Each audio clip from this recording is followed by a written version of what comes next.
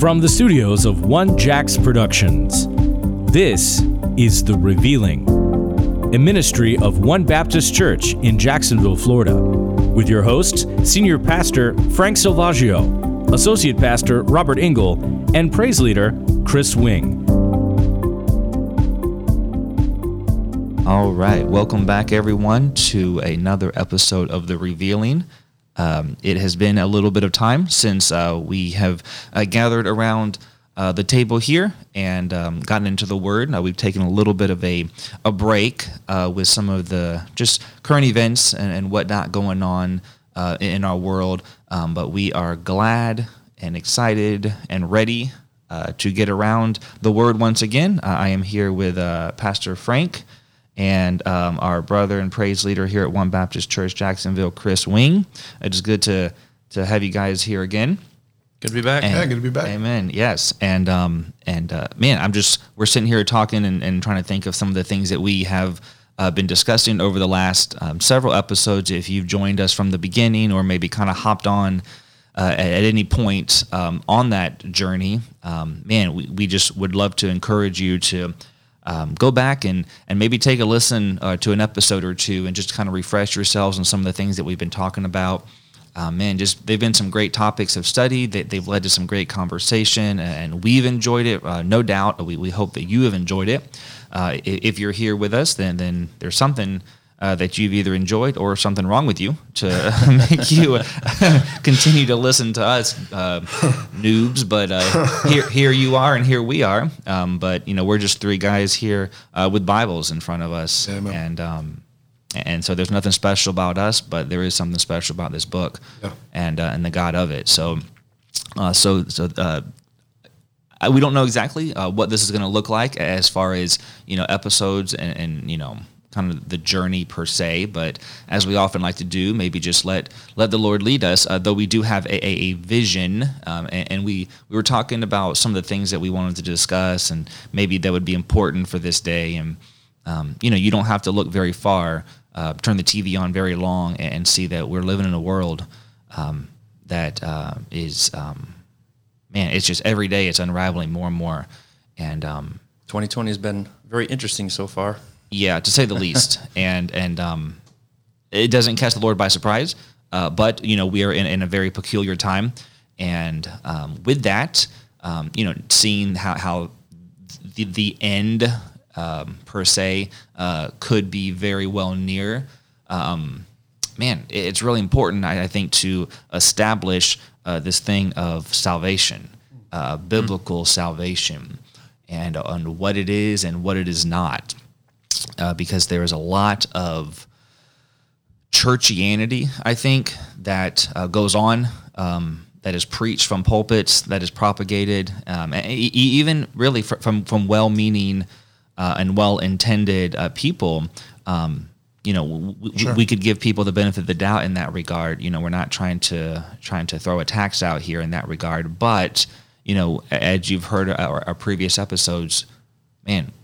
We do love this book, and we do hate every false way, as David said in Psalm 119. And so salvation, there's a lot of things about the Bible or in the Bible that we may get wrong, or we may need to kind of tighten our understanding in some things and areas. But salvation is not one of those areas where we can afford to just make assumptions or to think that we have it down based on what someone else tells us. We need to go to the book. And so I think that's kind of where we're going to go with that today, and maybe over the next couple episodes.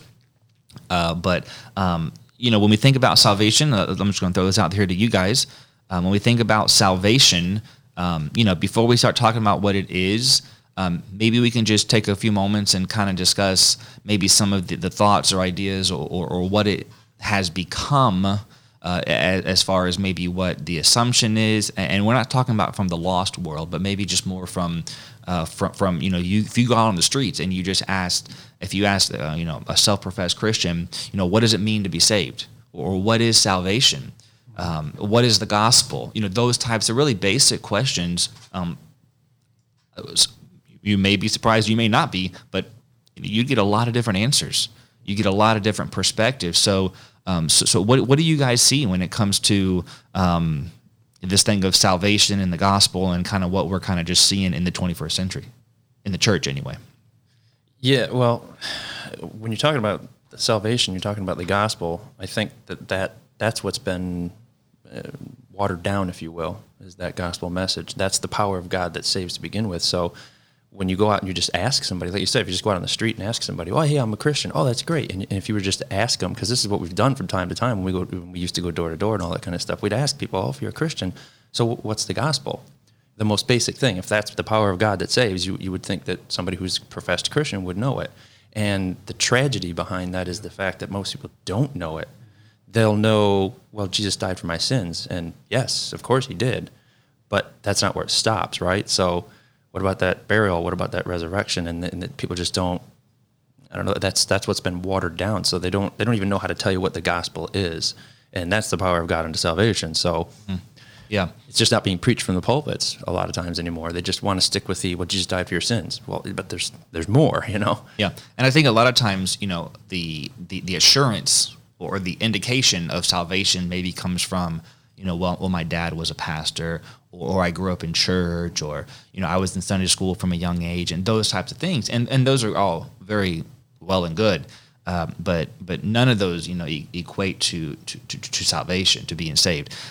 So there's so much, you know, Paul talks about in Galatians chapter 1, and over to the Corinthians about another gospel that is being preached. And really, this isn't just something that we at One Baptist Church, or just, you know, that, you know, where there's some legalistic guys that are getting together and trying to hammer people. This was going on in the first century, where there was another spirit that was in the church, mind you, in the church, another spirit that was going around, that was being followed, another Jesus that was being preached, another gospel that was being believed in and received. And man, that's scary. And the word of God, Paul said in Corinthians, the word of God was being used deceitfully. So there were false scriptures that were going around even. So this thing is not, though important, it's not new. It's not just something, again, that we're just trying to, you know, hey, let's just kind of rag on this for a little while. It's too important. You got to get it right. Yeah. So, I mean, man, I think so. We want to take this time to really start talking about what salvation is biblically, and maybe, you know, by the Spirit of God and the Word of God, you know, if you're out there and you're hearing this and you see that, man, these guys are really, you know, just using the Word of God, letting the Bible speak for itself and be the Bible, then you can discern, you know, what it is that your pastor is saying in your local church. We're not trying to, you know, sow discord or anything like that. We just want you to be equipped and to know that you know what the Word of God says, because, you know, that's what it comes down to, what you believe about this book and about Him, and if you've received Him and what that looks like. Not from, again, a legalistic or a formula standpoint. You have to do these 4 things and in this order and all that. That's works. That's religion. We can get really caught up in all that stuff. So let's just let the Bible be the Bible. Yeah, you know, when it comes to salvation, it's something that there's an assurity to, right? It's you have it or you don't have it, but you can know that you have it, and you don't want to have any doubt. You know, I've talked to people that they're like, well, I think I'm going to go to heaven when I die. Well, you should know that, and you can know that. And it makes me think of the scripture in 1 John 5:13, which says, these things have I written unto you that believe on the name of the Son of God, that ye may know that ye have eternal life, and that ye may believe on the name of the Son of God. So this is the kind of thing that's that vitally important, because it has everything to do with your eternity. So we would think you'd want to get it right, know what it really is, what's involved in it, and be sure that you are saved. You know? So that's the very important topic. Yeah, you know, when you're talking about the gospel, the first thing that I think that we need to establish and make sure that we understand is that the gospel that unfortunately that is being propagated today is more about what Jesus did for us. And although that is true, He did something for us. There's no doubt about it. And certainly His love is what drove him to do what he did for us. We've got to stop thinking that the gospel is just what he did for us. And we got to start understanding that the gospel, is about a kingdom. And it's what he did for us so that we can now do for him. And I think that is where the lines are getting skewed. Jesus didn't just die for us to save us and then call it a day. That's. I mean, if we're going to let scriptures be the reality and the truth of the matter, that's just not what you see in scripture. There's far more to it, and and I know we're going to talk about this later, but kind of put this in your spirit now. When we're talking about that portion of the gospel, and I'm going to say it that way, that portion of the gospel is Jesus died for our sins. That's justification, and praise the Lord, and amen. And we never could ever return what he did for us, and he did that lovingly. He did that with all intense purposes of wanting to save us from our sins, as he bore our sins on him. But if you just stop there, then what you have effectively done is you've made the gospel about a place, and you have not made the gospel about a person. That's good. And that's where we're missing it. Mm-hmm. That's where I think, unfortunately, most people view church as a place we go. A thing we do. A thing we do. Heaven's a place where we go when we die. And the reason why I think that's where most people are is because that's what Jesus did for you. We're good with that. Mm-hmm. If somebody wants to give us something, because we always say it, right? It's a free gift. And by the way, it is. Ephesians 2:8-9 makes that very, very clear. It is a free gift. However, don't stop at Ephesians 2:8-9. Read verse 10 too. Mm-hmm. There's that free gift, is without question maybe it is the greatest gift we can receive. No question about it. However, that's not where it ends. And that justification's not where it ends. And Paul certainly didn't view that as the case. And I just, sometimes I wonder, and again, Robert, I think you're right. I don't think it's people intentionally trying to teach something wrong or something to that matter. But whatever the case is, and however we got here, the fact of the matter is we have gotten here. Matter of fact, just the other day, in preparation to this, I saw a local church, and I'm not going to mention any names or anything like that, but how they were doing a message on the gospel, and I went and listened to the 3 messages, and I'm just telling you guys, man, they didn't even go to 1 Corinthians 15. And I've got to ask, how can you preach the gospel and not even go to 1 Corinthians 15? And it was clearly, for 3 straight messages, it was what Jesus did for you. Jesus wants to love you where you're at. Well, and the thing that comes from that is when you build the foundation on a false premise or not the whole thing, right. What ends up happening is now, and we've talked about this I don't know how many times in the past, but the Bible then becomes all about me.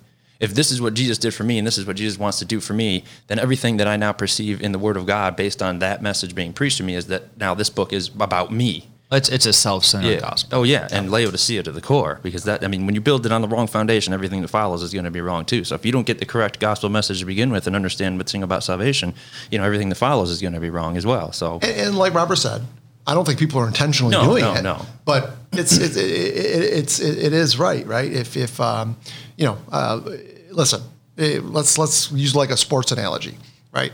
If I'm learning how to shoot a free throw, and I'm not, I'm taught how to shoot it wrong, well, am I going to be very good at it? No, right? Somebody's gonna have to come in and show me and help me, and I'm gonna have to practice on how to do it right? I think that's kind of what's happened. Somewhere along the line, the message got distorted. It got taught wrong. And now the people teaching what got taught wrong is teaching wrong. You mean kind of like what Satan may have done in the garden there a little bit with the Word of I God? would say exactly like Satan did in the garden. And man, if he's going to attack something, The Word of God. yeah, and I would say the gospel. Yeah. I mean, that's what gets saved. This is it. Romans 1:16 says, "For I'm not ashamed of the gospel of Christ, for it is the power of God unto salvation." End of story. We can't get this wrong. Cannot afford to get this one wrong. This one's got to be right. And I think what we have to understand is that, and I think we've laid this out as clear as we can, it's not just about what Jesus did for us. That's, if you stop there, you missed it. He was buried. Okay? There's your sanctification. And he rose again. There's your glorification. Paul consistently talks about these 3 tenses of salvation in the Bible. Romans 8 would be a great place to go to, and eventually we will go there. But we've got to understand, you were saved, you're being saved, and you're going to be saved. And if you don't understand what we're saying right now, and you go, "Oh, that's crazy. What are you talking about?" Listen, hang with us, because we're going to show you through Scripture what that really means. And you throw out a few words, and I kind of want to hang on that rim maybe for our time in this episode. You threw out justification, and then you said sanctification and glorification. So maybe we're talking about the gospel, we're talking about salvation, and we're using some words that, of course, these are biblical words, but just because they're in the Bible, again, doesn't mean that people understand what these words are, what they mean, what they entail, the implications of them, all of those things. So maybe we can kind of unpack some of that and look at, in that order, what justification is, what it means for us. Why do we need to be justified? Because you said all of us have talked about the gospel. And what is the gospel? And we talked about that, and we'll get into more detail. But what does gospel mean? It means good news, right? And so there's good news. But if I'm driving down the highway and I get pulled over by an officer, and the officer stops me and he says, "Mr. Engel, I just want you to know that your best friend just paid your ticket and has afforded you the opportunity to get out of jail." Okay, well, I guess that's good news, but I'm not going to appreciate that unless I knew the bad news. And the bad news was that I was speeding, I was breaking the law, and I was condemned to a punishment. And so I'm not going to know or appreciate or understand that gift, that good news, lest I get the bad news. And so I think that maybe that's where that justification comes in. What is it? Why do we need it? What does it mean for us? And so, when I think about the gospel, the good news, okay, so there's good news, and we can unpack that. But so the bad news, though, John chapter 3 is very clear that we are condemned. We are a condemned people. Condemned already. Currently. In John chapter 3. It's not that we're going to be condemned. We're condemned already. Correct. We have the wrath of God presently outside of Christ, outside of fellowship with Him. We have the wrath of God abiding on Him. And to really get our minds around this, why would God be so angry? Why is God wrathful? Well, God is holy. God is pure. God is perfect. Loving. Like, if I love something, I'm going to hate anything that comes in opposition to that. Yeah. And God loves righteousness. God loves holiness. He is love. God is love. God is light, the Bible tells us. And if that's the case, and it is, then anything that flies in the face of that, because He is good and perfect and right and true and holy, He cannot look past any of that. He is a judge, and He is a good judge. He is a perfect judge. And if I break the law and I stand before a judge and I say, yes, sir, I committed this crime, but I give to my local charity, and I help my grandma across the street because she's old and frail, and I go volunteer at the senior center, and I do all these good things, and I try to mind my manners, and I'm a good person. I'm a good person. Okay, hats off to you.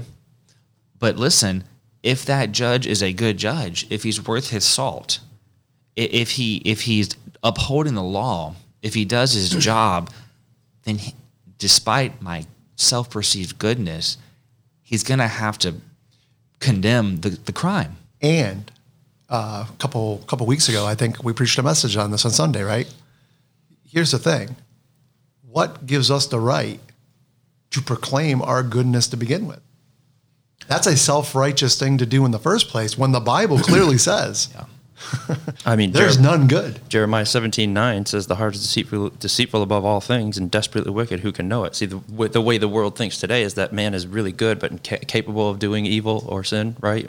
Depending on how you look at it. But God flips that on his face and says, your heart inherently is desperately wicked. That's where it starts from, because you just said in John 3, you're condemned already because of your disbelief in your sin. It's that three-lettered word, sin, that is also missing from today's gospel message. And Paul says it in Romans 3:10, there is none good, no, not one. There's none righteous. There is none that understandeth. There is none that seeketh after God. All have sinned. All. And come short of the glory of Yeah, God. absolutely.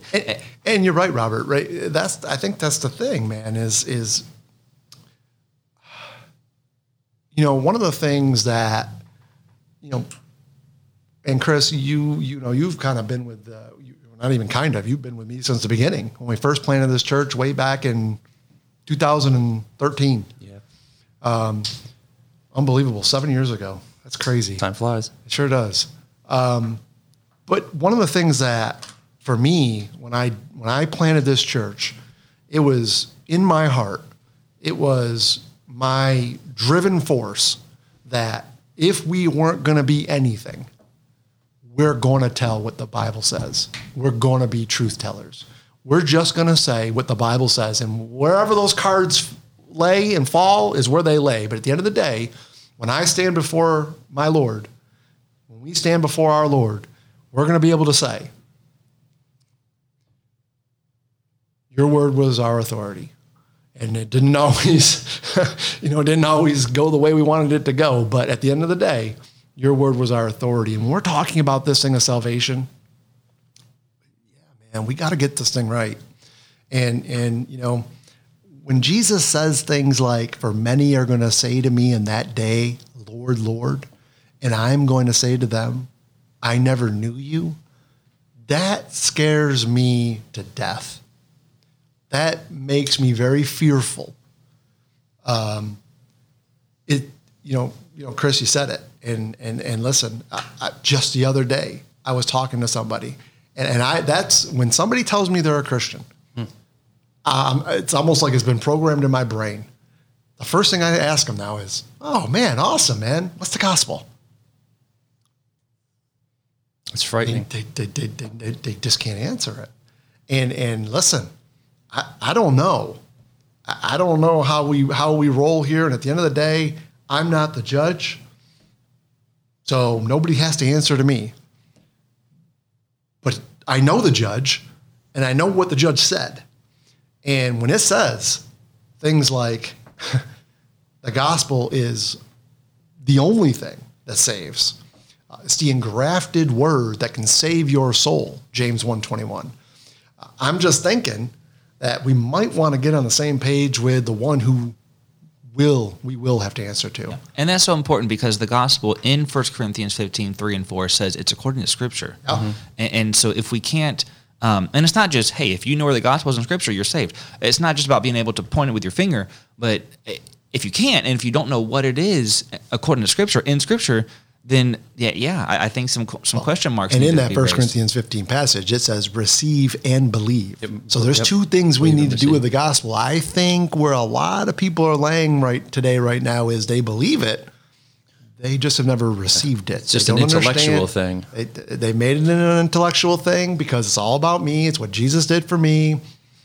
Or they made an emotional decision Sure. On the other end of the spectrum. Sure. And, there was a message that was preached, at camp, when I was a teenager, or, on Sunday morning service. And that's awesome. And, man, people get saved in those Sure. No doubt. venues all the time.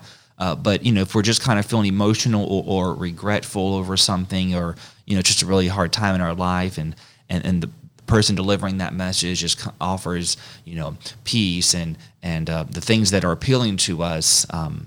Okay, well, it's almost like a bait and switch where we're being lured in by these promises. And man, Jesus does offer peace. He does bring wholeness. He does bring reconciliation. But if we're just coming to Jesus for what he can give us, he says in his word that he withheld from the masses because they were just seeking him for what he could offer them.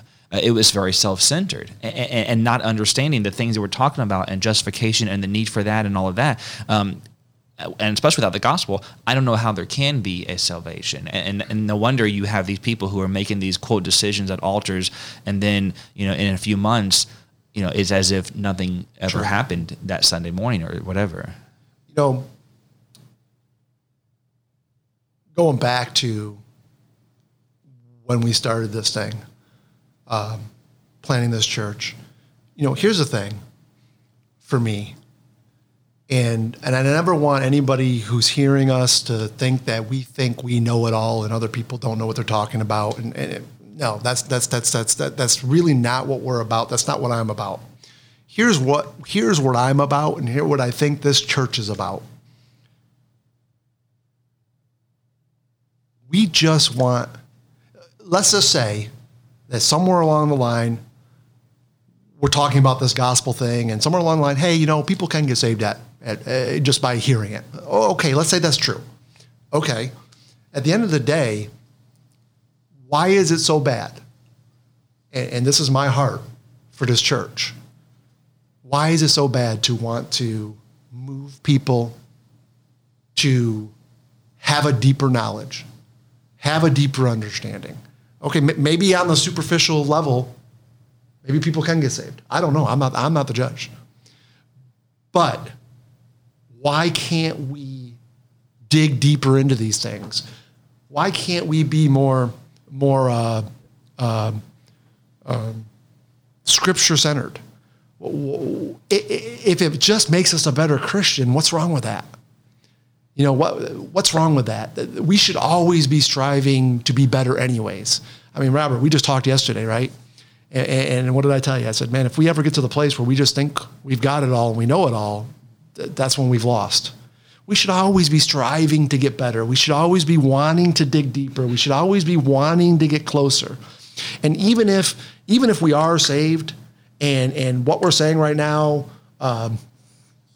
has some truth to it, but yet, we could maybe skin those things and say, but man, if people just love God, everything's going to be okay. Maybe that's true. I don't know. At the end of the day, I think Scripture would verify that it's not. But what I would say to those that are listening is, but why can't we be better? If Jesus gave it all for us, don't we deserve? Doesn't he deserve the same from us? I mean, I think, isn't that what Paul says in Romans 12, 1 and 2? Correct me if I'm wrong. Make yourself a living sacrifice. I mean, if he gave it all to us, then he deserves all of us. Well, that's the thing. I mean, when it comes to the gospel, if you're not getting the whole thing preached to you, and you've gotten this false conversion, if you will, because you just didn't get the whole message. The thing about the gospel is that it's not just what Jesus did for us, but that you were saying, it's what we need to do for him. Well, there's a response to that, because we're supposed to live the gospel. Sure. But, spiritually, of course. Jesus physically died on that cross. He literally went to hell and became sin for us, and he literally rose from the dead. Well, we're supposed to do that spiritually. I mean, that's the response to Romans 6. Right, Romans 6. That's the picture of baptism, water baptism is all about. It doesn't save you, it's a picture. But we're supposed to die to the old sinful man. We were just talking about sin. Bury that old sinful man and be raised in newness of life. And so, like you were saying, we could just, isn't it okay for us to just be better Christians? Well, the thing is, the response to that gospel is that you have a desire and a love for the Word of God, and Jesus is the Word of God. So if you got, quote unquote saved, can't have one without the and other. you have no desire, you don't read or study the Word, you're never in it, you don't go to church or any of these things, you just, I said yes, I got my ticket punched and I'm good. There's no desire for a hungering and thirsting, as the Bible says, as babes desire the sincere milk of the word. If there's no desire to love that, to know that, and Jesus is the word, where's the transformation? Where's the change? Where was your living the gospel in response to it? There's no change. There's no transformation. So, that's the thing about this thing of salvation. That's why it's so important, because it's not just about saying yes to, like the preacher had a emotional message and I went down and I cried and I said yes to Jesus and then he entered my heart. There's no change after that. You know what I mean? Nothing happened. You might want to examine yourself, because it's a good chance that you didn't actually get saved. You didn't even get the whole gospel. You didn't respond to it biblically. You just, were emotionally fueled and your life goes on as normal. There's no, and here's a key word, I'm sure we'll dig into, repentance behind it. So if there's no change and there's no desire and there's no love for the word of God, Jesus being that word, he even says, if you love me, you'll keep my words. You love me, you'll keep my commandments in John 14. That's the response. You give now yourself and sacrifice yourself, as Paul says in Romans 12, to him, to live for him. And if that doesn't ever happen, where's the conversion? It was a false conversion. Nothing changed in your life. You may believe the gospel. The devils believe and tremble. So now it's just an intellectual thing. You know it, some of it anyways, maybe, but you believe it, but there's no change at all. And that's what happens when you actually get saved. His Holy Ghost enters you and dwells you, and there's a change. You now want to live for him and not yourself. And I think an important distinction is to what you're saying, Chris, that the evidence of that genuine conversion, that salvation, is the change. And so lest anyone listening thinks that we're saying, okay, you need to change so you can be saved. Right. That's not justification. Right. That's good works, or that's self-righteousness, as Frank said earlier. That's religion. There should be, we are created unto good works. Yes. We are saved unto that. Right. So that ought to follow. And that is a good indication that change, that outward change, is a very good indication of the inward change or conversion that took place. So we've kind of, I feel like we've thrown out some really great things. So let's maybe biblically bear a few of these things out with our remaining time. So we talk about justification. Hey, Robert. Mm-hmm. But and maybe this is the direction you're going, but I just want to kind of make sure we're on the same page. You talked about the bad news. Yeah. Let's kind of dive into real quick. Okay, what is the bad news? How did we get there? Yeah. And why is that important? Yeah. For us to understand? Yeah. Because I do think that's a critical piece to all of this. Obviously, if we're going to talk about the bad news, we got to start in the garden. Paul, in his driven, written book that was inspired by the Holy Ghost, that talks about the doctrine of salvation, Romans. He clearly lays out and brings us back to the garden when he talks about how by one man's sin entered into the world. Romans 5. Right? And what was the penalty for that sin? Death. Death by sin. And death passed upon all men. And death is a separation. Right. We've inherited that. And so go ahead, Chris, you said it. So if we're going to do this, we want to be biblical about it. I don't want anyone to think that, that's what One Baptist Church thinks, or that's what Robert thinks, or that's what Frank thinks. And I really don't care what One Baptist Church thinks, and I really don't care what Frank thinks, and I really don't care what Robert thinks. If we're talking about what kind of car he wants to drive, sure, his opinion matters. I really don't care about what you think. but when it comes down to the Bible, I only care, and we should only care what the Bible says. Yeah, amen. Right? So let's talk about it. What is death, Chris? It is a separation. Okay, right. So when we think of that word death, certainly we equate it to when we die. Mm-hmm. Okay, but there are two different deaths in the Bible. Mm-hmm. And so we need to make sure we understand what those are. Mm-hmm. So the first death, and again, it's a separation. When God made man, he made man in his image, in his likeness, and what he was made was with a body, with a soul, and with a spirit. Mm-hmm. He breathed Genesis 2:7, he breathed the Spirit of God into man, and man became a living soul. Yep. So you started with this, and here's a big key word we're going to probably use a lot. He started with this pile of clay. He formed it into a vessel. It was an empty, broken vessel that was lifeless. He breathed into that empty, broken vessel his Spirit that gave that vessel life that now became a living soul. That's important. Don't miss that part. Oh, no, right? That's why I'm going here, right? Okay, that's what God made.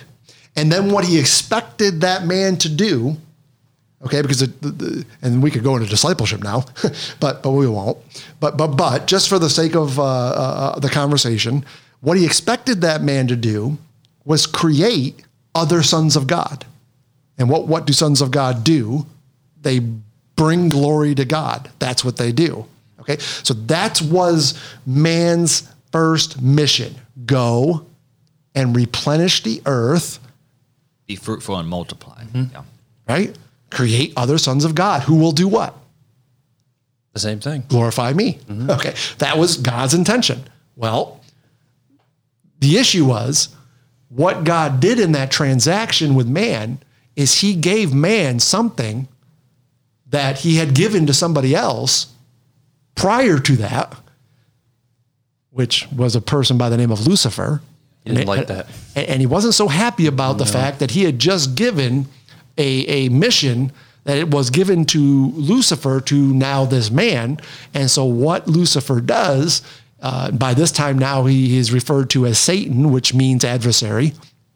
He goes into the garden and he deceives Eve into what did he question? The Word of God. There it is, man. All we got to do is question the Word of God, and everything else gets thrown out the door. It was the very first thing, the very first recorded words that God revealed to us in His Scripture about what Satan said was what? Did God really say? Said, yeah. I mean, law first mentioned in the Bible is very important. That was the first thing God said that Satan had said. So what do you think Satan's going to do? He's always going to be questioning. Did God really say? Did God really say? And of course we know the rest of the story. Eve fell. She gave the fruit to her husband, Adam. He ate of it as well. He fell. And sin entered into the world. Sin and death. And death, right. What that man that had been given eternal life through the Spirit of God, the Spirit of God left him. And that's exactly what God said would happen had they partaken of that fruit. Genesis 2:17, for in the day that thou eatest thereof, thou shalt surely die. Right. And did he? Absolutely. Just not physically like we think. Yeah. It was a spiritual death. He lost the Spirit of God. Now something had to sustain him to keep life, and that's a whole different ball game. But we can mention it now. Blood started to course through Adam's veins, and now he became a physical. He was no longer a spiritual man. He now was a physical man. So he went from flesh and bone to flesh and blood. Right. Just like the Scriptures tells us. And what's interesting is we were speaking of good works earlier. What was the first thing Adam and Eve did after they had ate that fruit and God had called them out on it? The first thing that they did is they sewed leaves on themselves to cover their nakedness, to cover their shame. Listen, friend, the instinct, the natural inclination that we have today is to just fix the problem ourselves. Yeah. It's just try to, by our good works or by, doing this and that, or by our self-will, by our supposed self-righteousness, trying to bridge that gap between the wretched sinner and the holy God. But this is a spiritual problem. And that failed. Mm-hmm. This is a spiritual problem. Right. It's not a physical and problem. we can't fix it. Correct. There's nothing we can do to fix the spiritual problem. That's why any self-righteous good works you try to accomplish, those are all physical things. They don't accomplish nothing. This is a spiritual problem that needed a spiritual fix. And because we're not spiritual beings And because our spirit is dead within us, how can we fix something that's dead? It's separated. Yeah. I mean, so this is the problem. And so I don't know what you've been taught about salvation. I don't know what, other denominations have taught you about salvation, how you can work your way to being the 144,000 or whatever other games we play with this stuff. Listen, this is a spiritual problem and you can't fix it. And that is bad news. That is the problem. That is the plight of man. And, I remember, and that's not, you don't find that stuff cross-stitched on a pillow. You're not encouraged by that. People aren't singing songs about that. Yeah. But there's good news. Well, hold on a minute now, because I remember Mike Metzger, back at First Bible Baptist Church in Rochester, New York. I remember him. I was in one of his Bible classes, and what he said was, and if that was the end of the story, how wretched indeed we would be.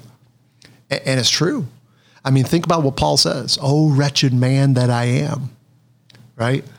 And it is. It's a terrible story. And then we ask the question, okay, well, we're sinners.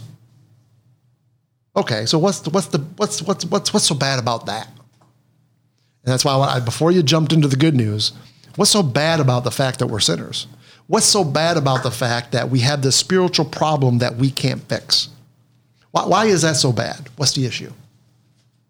Chris, what do you think? What's the issue? Why is that so bad? Yeah. Well, because that, biblically speaking, that is why you're dead, and you're what has that made? Dead. What has that made us in God's eyes? Unrighteous. Okay. Unholy. Yeah. What else? You're fishing for something. I am. I'm fishing Always for something. trying to figure out what you're fishing for. Yeah, because there's this is the key to the whole thing. You're his enemy. We're enemies. Very good. Yeah, we are God's enemy in that state. That's why his wrath is abiding on us. Doesn't matter what you think you are. It doesn't matter how good you think you are. It doesn't matter what you do in life. It just doesn't matter. If you are spiritually dead, you are an enemy of God. End of story. That's not my belief. That's not this church's belief outside of the fact that that's what the Bible teaches. And we need to understand the reality of that. That puts us in a very, very bad spot. We have been sold to something. And that something is what we call sin. And that word sin means miss the mark, separation. And what we have to understand is that God in no way, shape, or form, because he is light and in him is no darkness at all, he cannot, he will not, he would go against his very scriptures, talking about holiness, okay? He cannot be even in the presence of sin. He can't even be in the presence of it. So it's not even a matter of, well, if I just live a good life, he'll still take me. No, he can't. He can't because you got a problem. And that problem's called sin, and he can't even be in the presence of it. And by default, you are his enemy. And we need to understand that. When we were born into this world, we were born sinners. And although in our childhood state, in our infant state, God doesn't hold us accountable to those things, there does come a time where he does. And when we reach that time of him holding us accountable, that's probably a different story and a different topic we could talk about, but it's beside the point. We hear this all the time, right? Oh, we're all God's children. Well, I don't see that in the Bible. Oh, we were all made in the image of God. No. How can we all be made in the image of God? Paul tells us we're the children of disobedience. Not all God's children. We're in the image of Adam, fallen. Genesis 5:3. Yep. Right. Yeah, I mean, so when Adam fell, did he have the characteristics of God when he fell? No. He no longer had those characteristics. He didn't have the Spirit of God within him. He lost fellowship with God. Start to think about it. It just makes perfect sense when you start to think about it. Yeah, he lost fellowship with him. He was kicked out of the garden on purpose. Well, that's the thing. When he fell, he died spiritually. That all changed. The image was now tainted. It was not the same anymore. He lost that image that he was originally made in. And that's why every human being that was procreated after him is in that same image. So you said something, I just want to jump on it for a second, and I know where you're going with it, but you said we're born sinners. I would say when we're born with a fallen image. Sure. We're not sinners until we sin. The Bible says that whosoever committeth sin transgresseth also the law, for sin is a transgression of the law. We are going to sin because of that fallen image, so that's definitely true, but we're not actually born a sinner. You have to sin first, but that's what's going to happen because of that image. Well, now, you're fallen in that image. Now, in the book of Psalms, it says I was shapen in iniquity. Yeah. From my mother's womb. Because two sinners came together and made another fallen image that's going to also sin. It's definitely go hand in hand. I'm not contesting that. I'm just saying that we're all born with that fallen image, which is going to lead us to sin and transgress that law. But and isn't it interesting? You don't have to teach a kid. You don't to do bad, right? That's what comes naturally because of kids the image, will naturally fallen image. Do bad. What you have to do is teach a kid to do good, and that's the hard part. That's the challenging part. I mean, I got two of them. It's a challenge, man, to teach them to do good, because they're not naturally bent to do that. They're naturally bent to do bad, to sin, because we have a fallen image. So, okay, that's the bad news. And Robert, we've got about 5 minutes. So before we the next episode, we can kind of jump into justification. Yeah, absolutely. For the maybe the last 5 minutes, so we talked about the bad news, but now what's the penalty for that bad news? Let's end there. Mm-hmm. Let's make this so dire that people have to come back and listen to our next episode. Okay, because we just want to leave them hanging out there. That they got to come back next week to hear what we got to say about how we fix this problem. Because here's the blessing of it all: there is a fix to the problem. And that is where we have to bow our knee to our Lord Jesus Christ, no doubt about it. But okay, what's the penalty for this?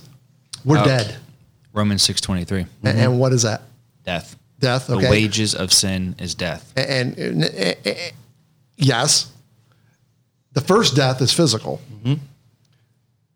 But what's the second death? Spiritual. And where would we find that, Chris? Revelation 20. Yeah. Chapter 20. Revelation. Yeah.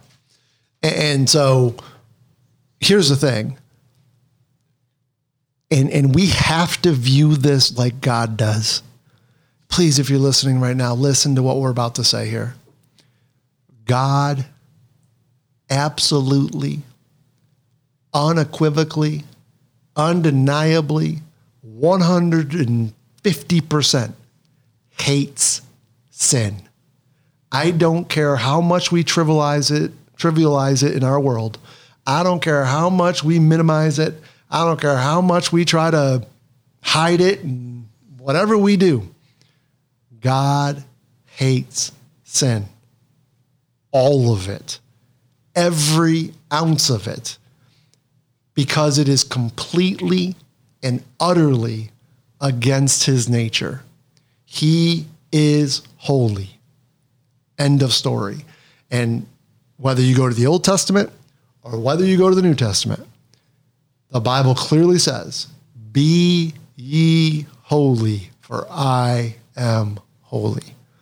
And when we commit sin, we are not doing what he has told us to do.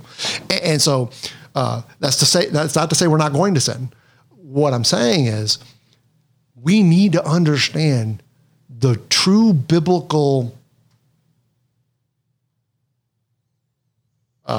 definition behind what sin really is and how much God really hates it. Because I think we've lost that, man. You want to talk about repentance, and we're going to go there. people really don't understand what repentance is anymore. And I think the reason why we don't understand what repentance is anymore is because of two reasons. Number one, I don't think we teach it right anymore, if we teach it at all. When I listened to that message from that church, they didn't even mention the word repentance one time. How can you preach the gospel without mentioning the word repentance? There is no gospel without repentance. 2 Corinthians 7:10. Yep. Hello. I mean, if the Bible's the Bible, godly sorrow leadeth to repentance unto salvation. Well, I guess you got to have that for salvation. Yeah. We don't understand sin the way we should.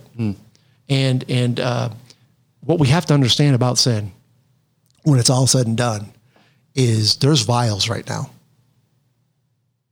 There's vials right now that every single time since the dawn of man right through to today, every time a man sins, whether they are an unrepentant sinner or whether they are a Christian, doesn't matter. Those vials are getting filled. And if you know what I'm talking about Revelation. There's 7 vial judgments. And those vials, we are told, that are being filled with the sins of man, what does it say? Is the wrath of God. That's how much God hates sin. When Jesus returns,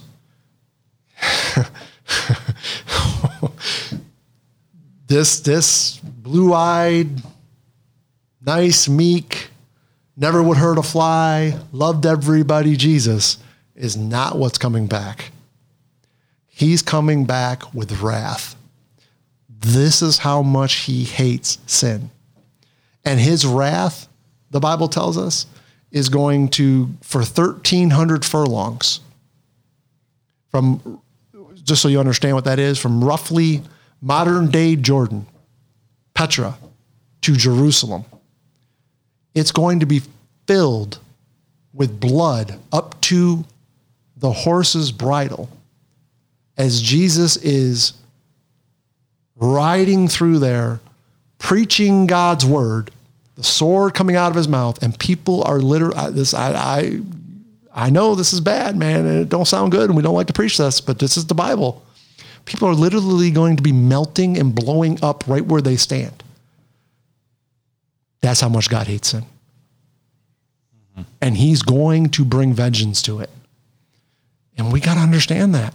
Yeah. Because the wrath of God abides on us even now if we are not saved. So he's going to pour out that wrath, like you said. He's going to do it without mixture, it says. In other words, it's going to be full potency. And I don't know what full potency of God's like, but I'm going to tell you right now, that don't sound good. Press. And then the thing is, the first time that wrath was poured out was on Jesus on the cross. And the Bible says that he didn't just take on our sins. He actually became sin for us who knew no sin. And so that's why Jesus, when he was praying in the garden, said, if there be any other way, take this cup from me. The cup was the wrath of God. He was going to be separated, death, right, from the Father for the first time in all of history. And what do you hear now? I hear this all the time. Preachers will preach on that story of what happened in that Jesus was praying, not afraid to go to the cross, praying that he wouldn't have to go to the cross. Not at all. No. He didn't want to be separated. That was ordained before the world began for him to go to the cross. No, that's not what he was praying about. What he was praying about was that separation from the Father. That's what he was praying about. And that's what we're talking about. There's any way we can get this cross thing done without me being separated from you. Can we do that? So he knew the importance of that. And we're talking about sin, and we're talking about death, and that's what death is. It's that separation. Think about what Jesus had to go through leading up to and going through on that cross, but he knew that was the separation that he was about to face. So when we think about our sin, we really ought to think very seriously about it in terms of the fact that that's what separates us from God. It grieved Jesus to know that he was going to be separated from him for that time that he needed to be to pay for the sins. We need to think about that when we think about our sin. That's how desperately intense that is. It's a separation, and you were talking about that second death. When people die without having their sins forgiven, they're going to end up in the lake of fire. There's going to be a separation for eternity. That's the importance of this. It's an eternal thing. it lasts for an eternity, that separation. So we have to understand that. So the wrath of God was poured out on him. It's going to be poured out again without mixture when he comes back the second time. That's the wrath of God that abides upon all men who are not saved. All right, so we got to wrap this up. Any last thoughts you have there, Robert, before we do? Yeah, I think that's a good place to stop. A very sobering place, a very real place of understanding, because seeing all that and all that is bad news. I mean, really, it just can't help but make the good news that much better, and that's love our Lord that much more. Well, you have to know,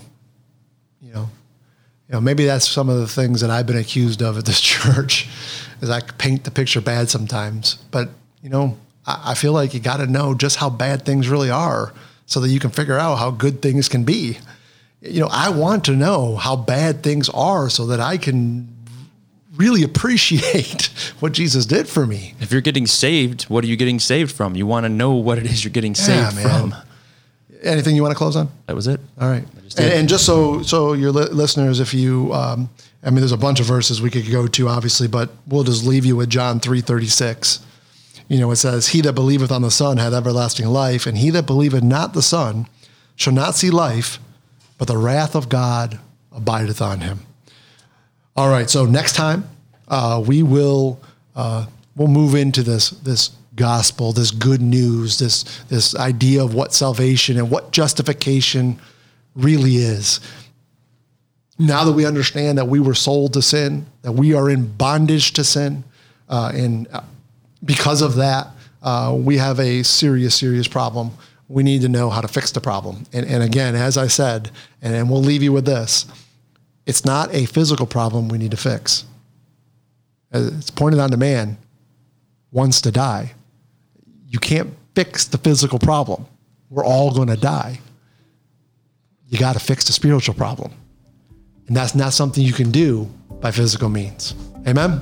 Absolutely. All right. Love you guys. We'll talk soon. Thank you for listening to The Revealing, a podcast ministry of One Baptist Church in Jacksonville, Florida. Senior Pastor Frank Silvaggio, Associate Pastor Robert Engel. For more information about One Baptist Jax, please go to our website, onebaptistjax.world, or email us info@onebaptistjax.world.